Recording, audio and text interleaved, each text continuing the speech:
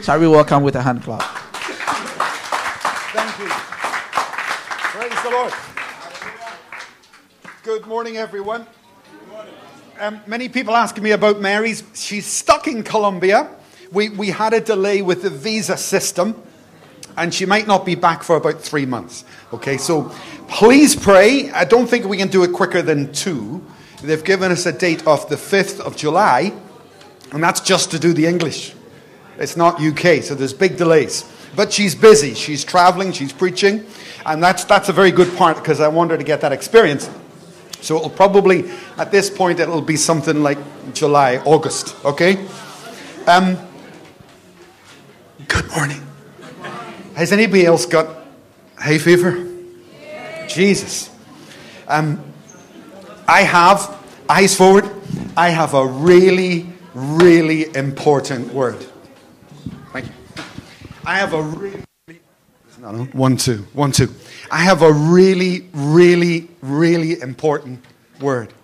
Otherwise, I would pass the mic to David. So I'm going to preach anyway. Amen?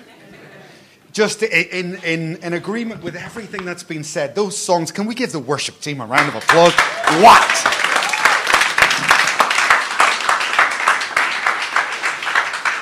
Okay, I'm not going to throw any more chairs around. I'm done throwing chairs, okay? This is just an example. So last week I was preaching on the same topic. Listen to this. Preaching on the same topic, and I had this guy, called him out, put him in the seat. He did not want to sit down because he was determined to get here. It shocked me. It amused me, but it shocked me. The backdrop to what we're studying at the moment, if you remember, it's what? I guarantee you that your problem is not in the walking. I guarantee you. Your problem is what Paul correctly put. You never properly sat down. If anybody properly sits down, these two things, they're automatic. They'll just follow through. But like me and Watchman Nee in his book, Sit, Walk, Stand, he stresses the fact that in his life, and probably in yours too, when you get saved, discipleship, leadership training, etc., etc. But if the work of proper rest is never, done properly by that midwife, you are destined, like 99.9% of the Christian world, to live a partially functional life. Not dysfunctional, that's too harsh. But not functioning perhaps at the level that I should be. Amen. Does anybody feel they're functioning the way they should? No, I don't feel that I'm anywhere near that. It's a hard thing to say, but it is true. Is the righteousness of Christ expressing itself through me the way it should? No. Have I cried out like Richard did this morning for that? Yes. But in the Bible, stay with me here. In the Bible it says this: blessed are they who hunger and thirst for righteousness. And do you know what my problem is? I have asked God for righteousness. I have wanted righteousness. But I just wonder, have I ever hungered and thirsted after righteousness? Are you with me? Blessed are they, Jesus says it himself. Those who will be satisfied are those who almost ruthlessly pursue righteousness. They're so passionate after it. And that's not something in comparison to the people around us. Our test case this morning will largely be the Apostle Paul, as I've been studying Paul's life this week. It never ceases to amaze me. I mean, he was a human being, but man alive, what a life. What a life. 13 books of your Bible from one human being. He suffered incredibly, but he did enter into the righteousness of Christ, don't you think? The righteousness of God is seen in Paul, don't you agree? I think so. And he's the man who teaches us how he got there. He's the guy, more than anybody, in fact, in Scripture, who tells us, this comes from Ephesians. He's the one who says, first I had to learn to sit. First I had to learn to rest from my own efforts. and goodness knows, for me as a Catholic, that was my background. If I try hard enough, I'm going to improve. If I just work hard enough, if I pray hard enough, everything's my effort, isn't it? It's just human nature. But my destination is not heaven. Your destination should not so much be heaven. It should be Christ-likeness. Heaven's a byproduct. It's a side issue. And if I get confused with heaven, it's the wrong focus, isn't it? My destination, my focus, right through Scripture, is Christ-likeness. His righteousness exemplified within me. Some of us, a few weeks ago here, we took a few hours and we looked at church history. And it's a subject I think every Christian, and I know Tim wants us to do it as a church, maybe on Sunday mornings. But you and I are the product of our culture, and I hope I can't. Maybe we're the product of our culture just as much as our theology. Maybe my history and my background in Belfast, in Ireland, has affected me far more than I think. If you look back in church history, around, I think it's 1053, the Roman Catholic Church became very strong in Rome. Gregory the Great was the leader at that time, the Pope at that time. And he wanted to control the whole world. There were 5 big churches in the world in different countries. And he wanted the Roman Catholic Church to become the lead church. We're going to be the Pope of the whole world. That didn't go down very well. So there was a thing called the Great Schism. This has affected you. There was a split in the church in history. The Roman Catholic Church split one way, okay, and formed and influenced a lot of the Western Church. And in the East, you have the Orthodox in all its different forms. These two expressions of Christianity are incredibly different. Take a look at this. In the West, you had, as I say, the Roman Catholic Church, where I grew up. You go into any Catholic church, what do you find? A crucifix. A crucifix is the one with Jesus on it. Right? And the focus in the West, and this includes Africa, Europe, all of these countries, your focus, and it's almost subliminal. The first words out of your mouth, Jesus died for me. The focus is on what? The death of Jesus. In fact, there's almost a weakened Jesus in the Western representation. Go to any Catholic church, Jesus is either on a cross or he's a baby in arms like Emerald here. And when I see a little baby, I don't see a victorious king. I see a baby that needs help. Isn't it? Jesus needs He can't handle it alone. I'm going to have to assist him. When I see Jesus on the cross, I need to help him. He's so weak, so vulnerable. And the Western church, including me, my history, not my theology, my cultural history has caused the first words out of my mouth to be, Jesus died for you. And we think that's okay. It is okay. It's just not complete. In the Eastern church, it took such a different road. They have a cross, not a crucifix. You go in, there's such a stark difference if you go, and I travel a lot in those regions, if you go into those churches, they're so bare in comparison to what I grew up with. There's a church in Clerkenwell called St. Peter's Italian Church. You should see that place. It's got more clutter than my house. It's full of stuff, right? It's just packed full of stuff. This is so much the opposite. So the Eastern church focused on the risen Jesus Christ. And whether I like it or not, sooner or later in my life, I do need to stop and look at the cultural effect that it's had on me, my upbringing. Am I a person who focuses on, Johanni, the resurrected King is resurrecting me? Is he? Or is it that I'm stuck here? Remember, Jesus said so well, it is finished, didn't he? Finished for who then? Finished for who? Many sermons along that line, I can tell you, thousands, where pastors will say, well, it's finished for him. But it's not finished for you. And that's the exact opposite of what Paul is saying. Paul is saying it is finished for you. And then it's just a question of what is finished, right? And in the book of Ephesians, he goes into that with great thoroughness. Look at the second scripture on your page there, top of your notes. Acts chapter 1, verse 21. Judas has hung himself. The apostles need to appoint a new apostle. And look at their thinking. Look at the way they were thinking. Acts chapter 1, verse 21. Therefore, it is necessary to choose of the men who have been with us from the whole time that the Lord Jesus Christ was living among us, beginning with John's baptism, to the time when Jesus was taken up from us. From one of these, we must choose a witness with us of what? And so their focus and my focus was not so much on the death. The death has a part, of course, for salvation.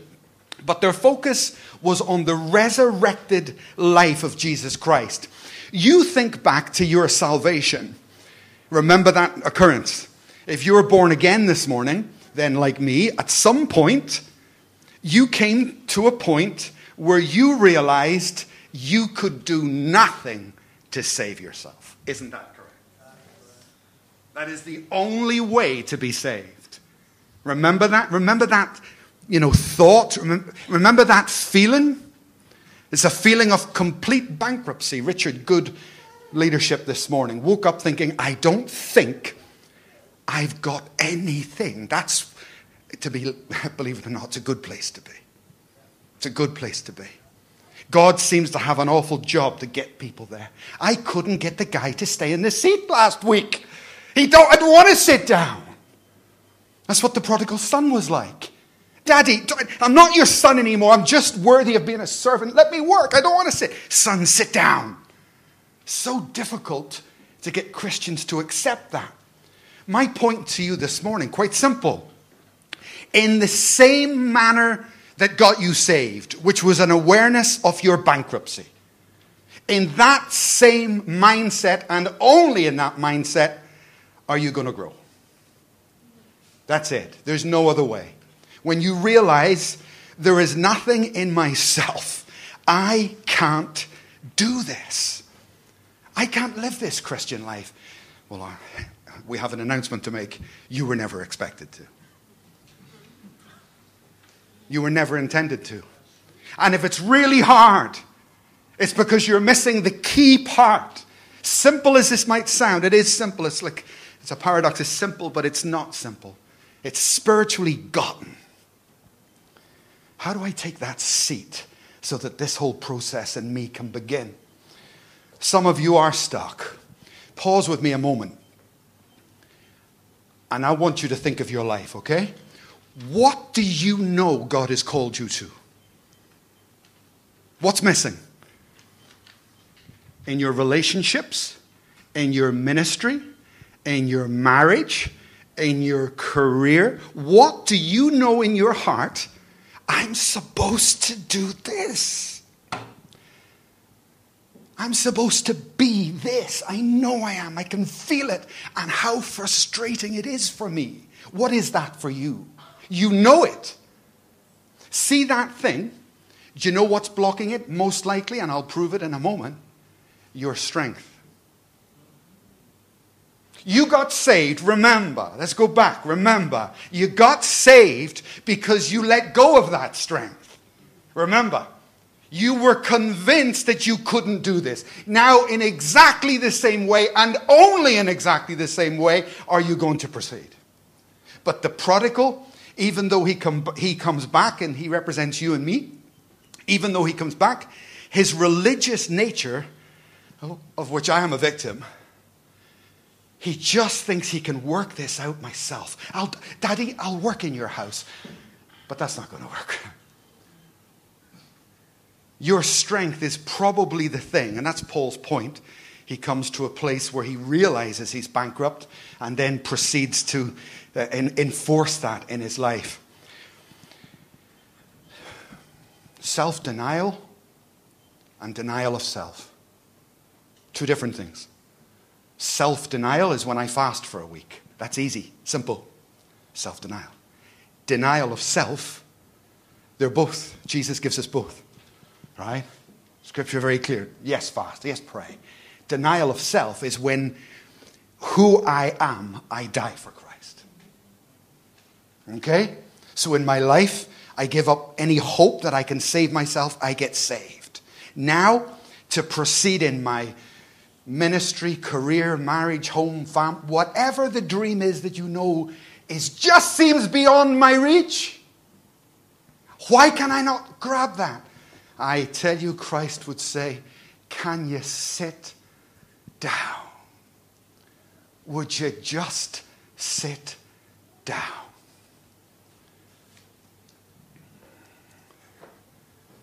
Hallelujah. Good friend of mine, pastor, came to me privately. And he said, because I wasn't going to get married.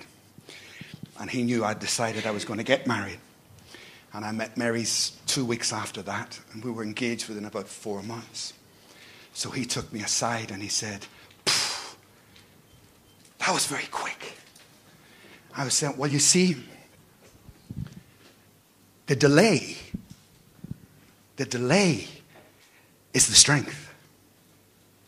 And if anybody takes a seat, do you know it was only 11 days from Kadesh Barnea to the Promised Land? How long did it take them?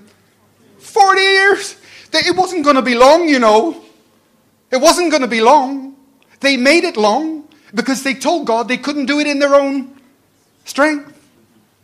They couldn't do it in their own strength. So it took 40 years to do what God would have done. He doesn't want to waste your life. Hello. And if the years are ticking by, it's a telltale sign to you that there's a high likelihood that you are leaning in your own strength. A very high likelihood. In fact, Scripture is peppered with people. I've given you 3. The principles of death to self and self-effort. Remember Peter, the master fisherman, right? He's a businessman, a tradesman, a skilled person, an expert in catching fish. Now Jesus, you know the story. Jesus is resurrected from the dead. How do you convince Peter to trust in Jesus? He's out and he's fishing all night. He's an expert. Everybody say expert. Expert. How many fish did this expert catch then? What's going on?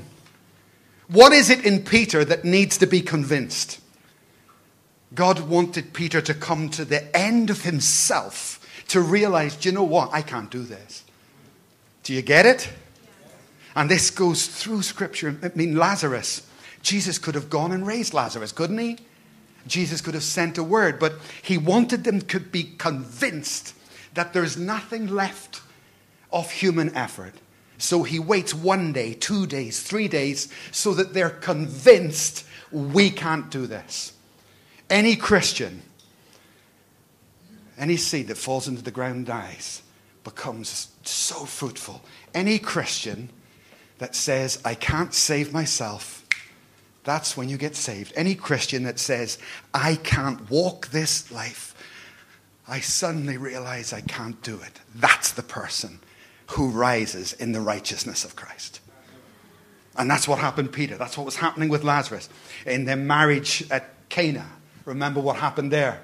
He had to wait until everything was gone so that they're forced onto him. I could give you so many examples here. Remember the 12 spies when they were going to go in and take the Promised Land. 10 of them said, we can do this in our own strength. But 2 of them were convinced that they needed God, wasn't it? Listen carefully. Jesus said, every one of you will die. All the fighting men will die in the wilderness. I will wait until all the strength is gone from the nation. And when the only people left are those who are not depending on themselves, you will take all of the land. Hello, did you get that? All the fighting men, all the self-effort has to be gone. And when it's truly, truly gone, then you can take whatever. And by the way, he said you're going to take all of the land. I'm going to give it all to you, but not with self-effort. The list is endless. Abraham and Sarah. Right? Why wait until you're 99? Why? Because I need you to be convinced, totally convinced, that you can't do this yourself. So me in my life, and I advise you to I think people sometimes, Psst, come here. Shh. I think people sometimes think that I am anti-career or anti-qualification or anti-title.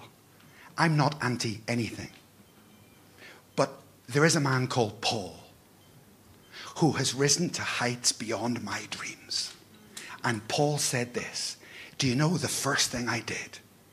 All of my abilities, all of my qualifications, all of your so-called titles, the first step for me was I named them as, I can't say the word. It's a dirty word. He uses strong language. The first step for me was to, I've given you the scripture. Point 1. You can take your seat when you die to your own achievements. That's Paul's first point. But whatever were gains to me, I now consider them loss for the sake of Christ. What is more, I consider everything loss, comparison to the surpassing worth of knowing Christ Jesus, my Savior. Do you get the point? So I'm not anti anything, but I agree with Paul, and I'm sure you do in your heart too. I realize if I'm not careful, the exaltation of what I seem to achieve or be will end up robbing me of everything. Hallelujah. It's absolutely true. Death to your achievements. God bless Ray Belfield. He's dead now. My overseer for many years. Very wise man. And we were driving from Liverpool. I shouldn't say Liverpool. Everybody goes, why, the one? Yeah, I know. We were driving from Liverpool to Glasgow. And he just, he was full of little pearls. You just had to listen a long time, didn't you? Because he talked non-stop. But little pearls of wisdom. And on the journey, he turned to me and he said, Mike, never live up to your past. Never try and live up to the things you've been or done, because that just keeps moving. Learn to just let things go. And I just remembered that. I thought, that's good advice. Whatever I've been, this is Paul talking, isn't it? Whatever I've been or whatever you thought of me, you can let it all go. I don't know. I don't know you well enough in your heart, God does, to know whether you're willing to do that. Or is your reputation more important? I don't know. You tell me. Paul came to a point where he was saying, I couldn't care less what you think about me anymore. I consider it all trash for the higher good of knowing Jesus Christ, my Lord. And for that, I just let it all go. So firstly, I want you with me today, and maybe Rich at the end, we can do a practical response. Because I think it's necessary. Are you willing to die to your achievements? Are you willing to die to your achievements? That's a resounding, thank you very much for that resounding positive response. Are you willing to die to your achievements? Yes. You can keep them if you want. Okay? So there's a trade here. You gave God your weakness and your inability and you got saved. Remember, it's not finished. Now there's another trade. I give him all my abilities. That's what Peter was doing in that boat. I need you to be convinced that this won't work, Peter. I need you to let me into that boat. The second thing is Paul no longer judges himself, and he doesn't let anybody else judge him either. He's past all of that. If you let people judge you, you're going to be living under their... Oh yeah, absolutely. Husbands with wives, wives with husbands, churches, pastors, everywhere you go, people are trying to force judgment by their standards, which you will never meet. That's a fool's game. Oh yeah, amen. It's a fool's game. So Paul puts it very clearly. I care. Don't you love the way he speaks? As for me, I care very little anymore what you think of me. Amen. He had, look at this, guys. This is the glass of water. And in that scripture there, he says, my conscience does not condemn me. He says, there's nothing in me that I know to be wrong. There's no sin in me that I know of. But, he says, I don't judge myself. It is Christ alone who judges me. Look at this. This is you. It's a glass of water. And this is an ice cube. When you plink, plink, an ice cube, approximately 10% is above the surface. And what Paul is saying is, the things that I know, the sins that I know of, I've dealt with them. There's nothing left in my life that I'm aware of. He's sawed the top off the ice cube. I've repented of everything. But what he's saying is, but I'm not stupid. Beneath the surface, I know that God knows things that I don't know. By the way, if you cut the top off, what happens is? Exactly. And as Paul continued in his journey, as he dealt with what was known, he worked his way through deeper levels, things that he was never even aware of. Can you follow that? Amen? So today, for example, it's the same as the promised land. This is how we take our victory. When Joshua went into the promised land, before him was one giant. He was unconscious of the further giants until you defeat the first one. And this is how sanctification grows in us when you deal with what is presented. Amen. So God knows me. That's Paul's point. So I'm not going to judge myself, nor will I let anybody else judge me in that sense, in the wrong sense, I mean. And thirdly, Paul committed himself to a walk of faith in Christ and in Christ alone. Take a look at this. I'm going to read this from Hebrews. If you've got a Bible, Hebrews chapter 4, verse 10. Hebrews chapter 4, verse 10. My eyes are so bad I can't even see the large print Bible. That's bad, isn't it? That's why I use the expanding text. Hebrews chapter 4, verse 10. I'll read verse 9. There remains then a Sabbath rest for the people of God. Are you the people of God? You need to enter rest. There remains a Sabbath rest for the people of God. For anyone who enters God's rest also rests from his own work, just as God did from his. Let us therefore make every effort to enter that rest. Hallelujah. There is a rest for me from my own self-effort. There's a place for me which is a place of victory. And you know who's stopping me getting there? Me. And if I can just die to my own self-will, my own self-effort, then God can manifest in my life. Amen. Now, eyes forward, please. One last problem, and it's a serious problem. Remember the Apostle Paul. God was going to do phenomenal things with him, correct? So he was going to be used by... Anybody want to be used by God? If you start dealing with the known sin in your life, and you don't do this, you don't do this, you don't do that, don't do this, I don't do that, you know what I mean, right? It's the epitome of legalism, but there you go. Do you know what you're going to become? Proud. As soon as the righteousness of Christ begins to manifest in your life, guess who you're going to attribute it to? You're going to attribute it to yourself. And you're going to start looking around you at everybody around you. I'm giving you a warning, okay, about your future. I hope you're listening because this is really good advice. If anyone in this room is actually serious about seeking and manifesting the righteousness of Christ, warning, pride is there. Because as his righteousness establishes itself in me, the temptation is, number one, I look around me at everybody and everybody's worse than me. Well, at least I'm not like them. You know, I don't do this, I don't do that, and they do this. That's self-righteousness talking. It always reveals itself. So here you go, Paul. Paul made a very good commitment, and he dealt with it. Now tell me this. How did God save Paul from pride?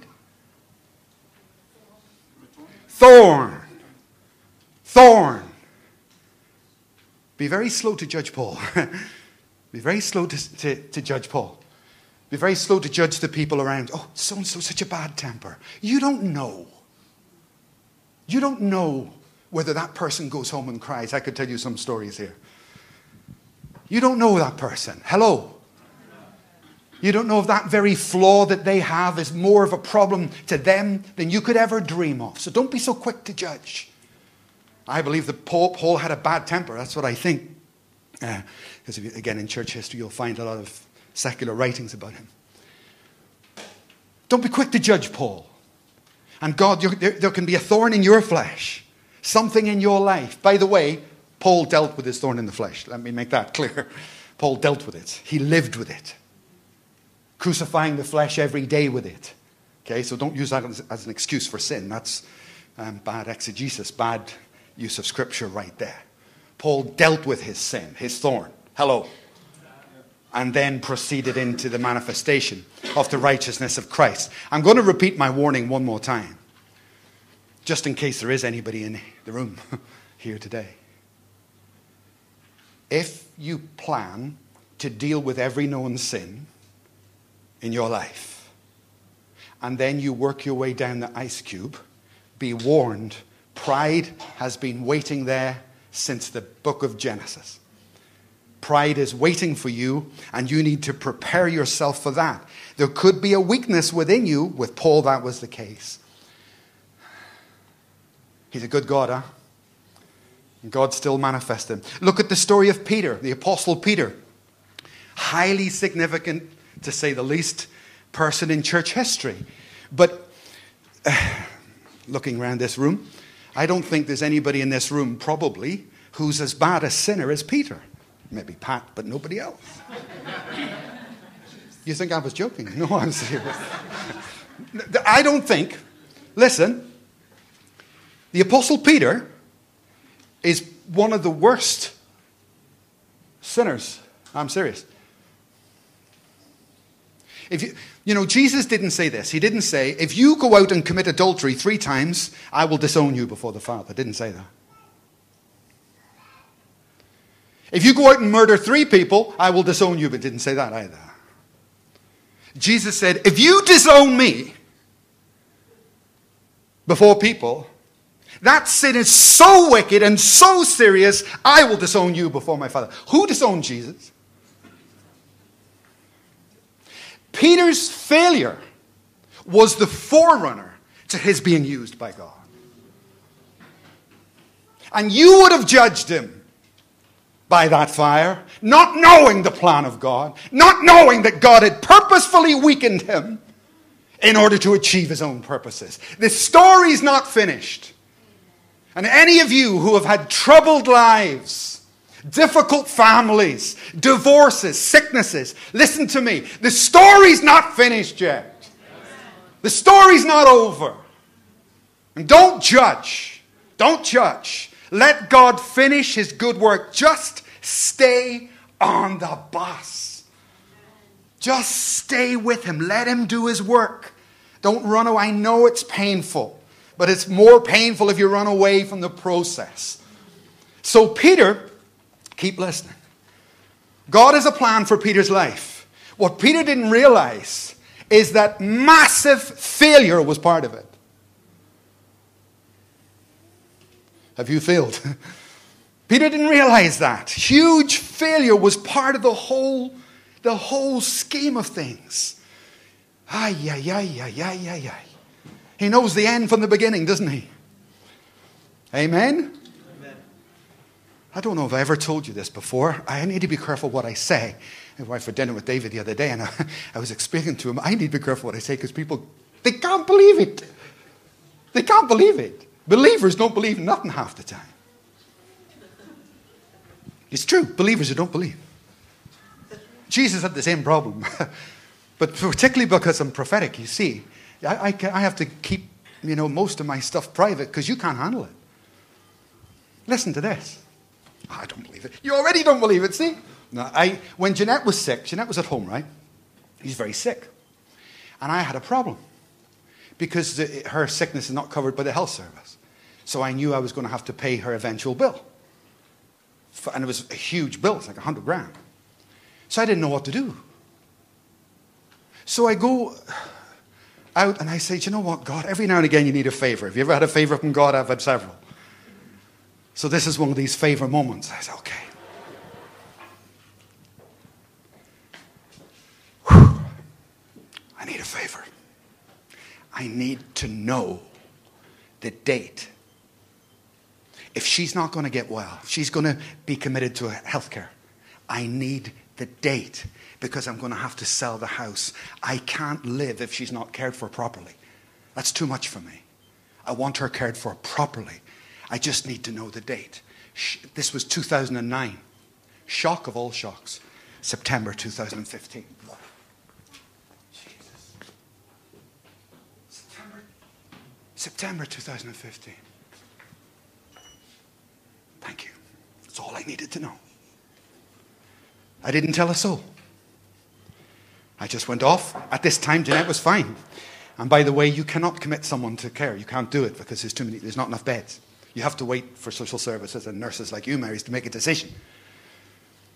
2009, 10, 11, 12, and I've told no one, but I do prepare. I sell my house and all that. 13, 14, the social workers start coming to my house. I don't say a word. And it was about the beginning of the year. They say, we're going to look for a bed. I don't say a word. And in July, August, and then they come back and say, we've got you a bed. And it's going to be September 2015. I know. Because he knows. He knows the end from the beginning. He knows the whole story. So don't judge yourself on your current mess. Just trust him. I don't need to understand. I don't need to understand. You don't owe me an explanation, God, for anything in my life. You owe me no explanation. My job is to serve you and trust you. That's it. That's where it ends. And God, don't judge yourself by your failures. God is bigger than those failures. And he's got a destiny. Peter, now, stay with me. So, here's Peter. God's got a great plan for his life. Maybe he's got a plan for you. Business, ministry, marriage, I don't care what it is. God's got a plan. But if I use him, he's going to get proud. Here we go again. Same problem. If even a little bit of my righteousness gets a hold of him, he will associate with himself. I did this. Yeah, it was me. I did that. So what happens? He goes out and he denies Jesus. Not once. Not twice. But 3 times. Now he's ready to be used. Isn't that funny? Isn't that funny how failure precedes God's use? Isn't that strange, painful? 6 weeks after denying Jesus Christ, the Spirit falls on Pentecost. It says in the book of Acts, Peter himself goes out and preaches in Jerusalem. How many people get saved? 3,000 Jews, by the way. That's astonishing. They're tough and stubborn people. Astonishing. 3,000 Jews. Now you can imagine the crowd, right, Michael? What an evangelist. They come up and slap Peter on the back. Peter! 3,000 Jews. Whoa! You're a man of God. What a man of God you must be, Peter. This is phenomenal. There's never been anybody like you. Now, do you think Peter would have received the praise? No. What's in his mind? 6 weeks ago, I denied him. So all of your slapping on the back and all of your applause means absolutely nothing to me because it's false. I don't deserve your applause. And in that upper room, after denying Christ, it wasn't a long time. They weren't in the upper room long, 52, 53 days, short time. From brokenness, they took their seat, they rested, and kapoosh, in comes the power of God. Hallelujah. Don't judge yourself by your failures. Don't judge yourself by your failures. Don't do it. God is in control of all of it. For Paul, it was surpassingly great revelations. That's where your Bible, 13 books came from. For Peter, he was going to be the foundation stone of the church. But for both of them, pride was the underlying problem. And God dealt with it so well, so effectively. Hallelujah. Lord, are my strengths the blockage? Is that the problem? Am I too strong? Am I strong in my own eyes? And this is the very thing that's stopping you breaking through? then touch my hip like Jacob and break me down. Look at the back of your notes. I love this.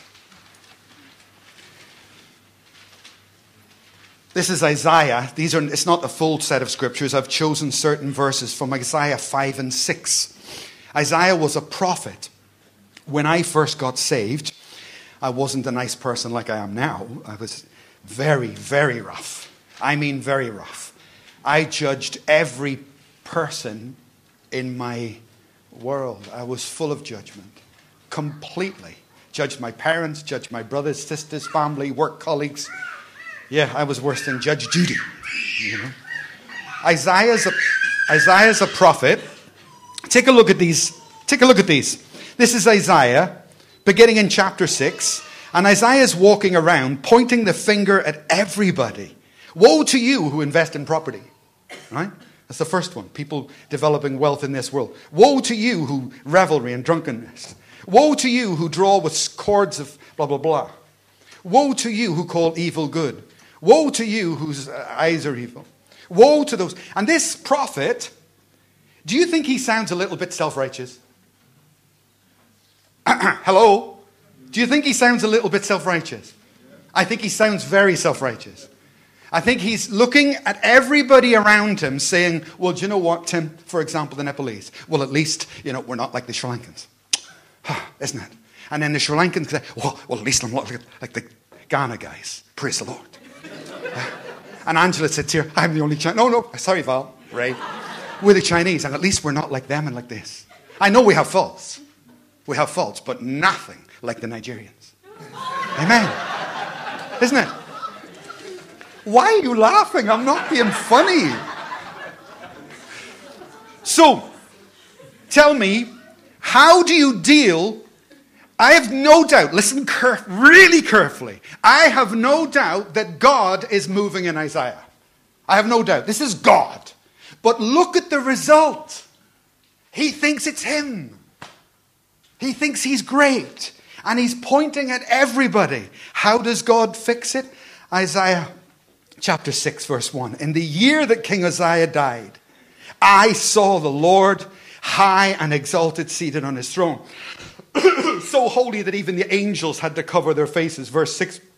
And the sound of many voices. My hay fever. Verse 6. And I said what? Were they? No. And I said, woe is me. Hallelujah. As soon as Isaiah, listen to this, eyes forward. As soon as Isaiah stopped pointing at other people, as soon as he did that, he sees God. He sees the glory of God. And suddenly, woe is me. And supernaturally, he's just in a place of rest. His pride revealed. The deception of the way he perceived himself revealed. And it says this, as soon as he accepted that he was morally bankrupt and that only righteousness was of God, as soon as he did it, it says a seraphim, an angel came and touched his lips. He's been saying bad stuff, wrong things about himself. And woe are you, judging everybody. And an angel comes, touches his lips. So what does he do now? Retire? No. And the voice of the Lord said, there's a great need. Who shall I send? Ministry, see? And Isaiah, by the way, he's still seated. Here I am, Lord. Send me. And God says, okay. And he says, go. And Isaiah moves from sitting to walking. But first you got to sit. First you got to sit. The Apostle Paul came to understand that there was no good thing within him. And it was all in God.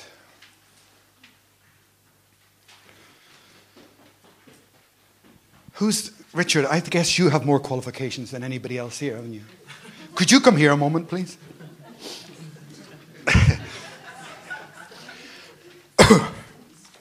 This is going to be fun. Okay. Congratulations on your first qualification. This is he got when he was school. He's head of the class. Yeah. And then he's prefect to the, and it's, fantastic. And then he got his first degree. And then he got his master's degree. And then, I'm just starting, by the way. I hope you've got time. So, and then he got his blah, blah, blah, blah, blah. Blah, blah, blah, blah, blah. Rip them up. Hallelujah! Praise the Lord. Throw them away. They're trash. Don't start crying. It's just an example. Take your seat. Don't get big-headed now just because I've given you a seat. If you can't do this, you ain't going to be doing this. That's right. Okay? That's right. Apostle Paul. First, he's probably the most able person here in terms of abilities. He's got abilities, no question. Yeah. Lots and lots of them. So it's harder for him than it is for me or for you, right? Didn't mean to look at you, Tim. He has abilities. You have to let him go. And secondly, I'm going to die to my own will, my self-will, and I'm going to let God do with the rest of my life whatever it is. And as you do this, Lord, help me realize there's no good thing in me, and I give all the praise to you. And as you do that, Rich, you can walk. Thank God, he says. You walk back to your seat. Hallelujah.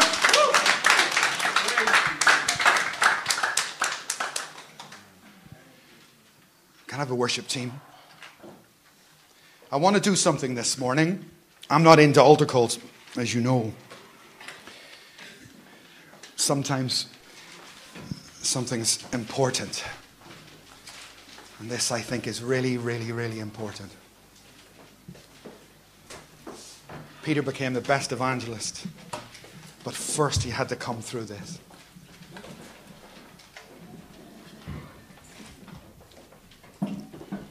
Your resurrected life is resurrecting me, please. Oh, Jesus. Thank you, Lord. Thank you, Lord. Hallelujah. Father God, before you used the men of old, in your great grace and mercy, you humbled them. And Paul and Peter and Isaiah, each of them had to give up their own fame, their own abilities. And this morning, we as a church recognize that.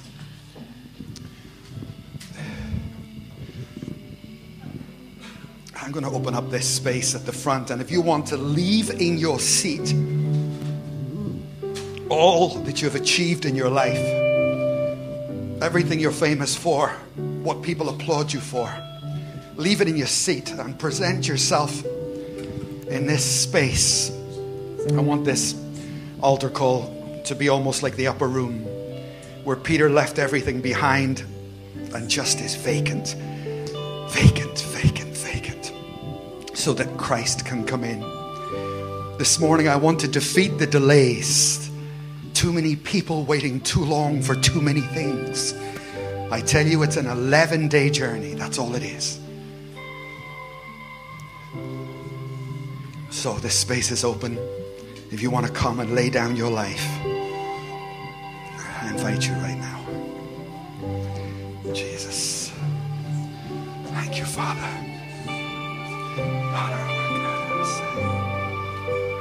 Praise you, Lord. Jesus. Jesus. Jesus. Your name is victory. victory. All praise will rise to Christ our King. Your name is victory. All praise will rise to Christ our King. Your name is victory. All praise will rise to Christ our King. Your name is victory. All praise will rise to Christ our King. Yeah. By your Spirit I will rise from the ashes of defeat. The resurrected King is resurrecting me. In your name I come alive to declare your victory. The resurrected King is resurrecting me. In your name I come alive to declare your victory. The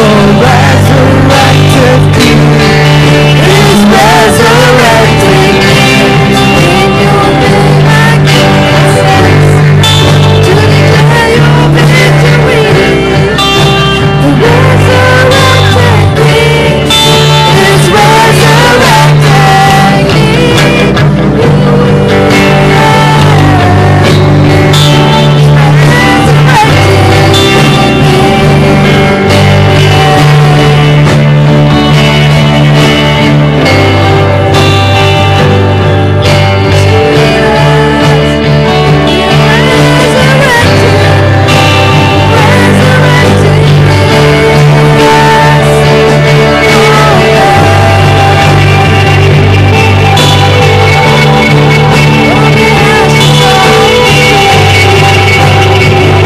King is resurrecting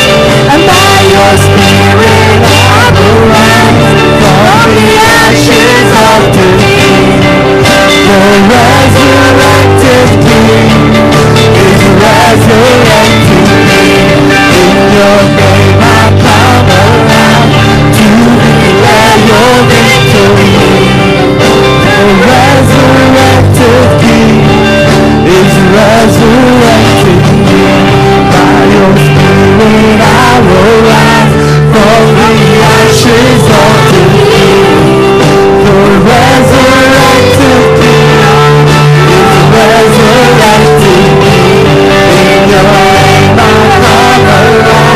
to declare your victory. The resurrected King is resurrecting me.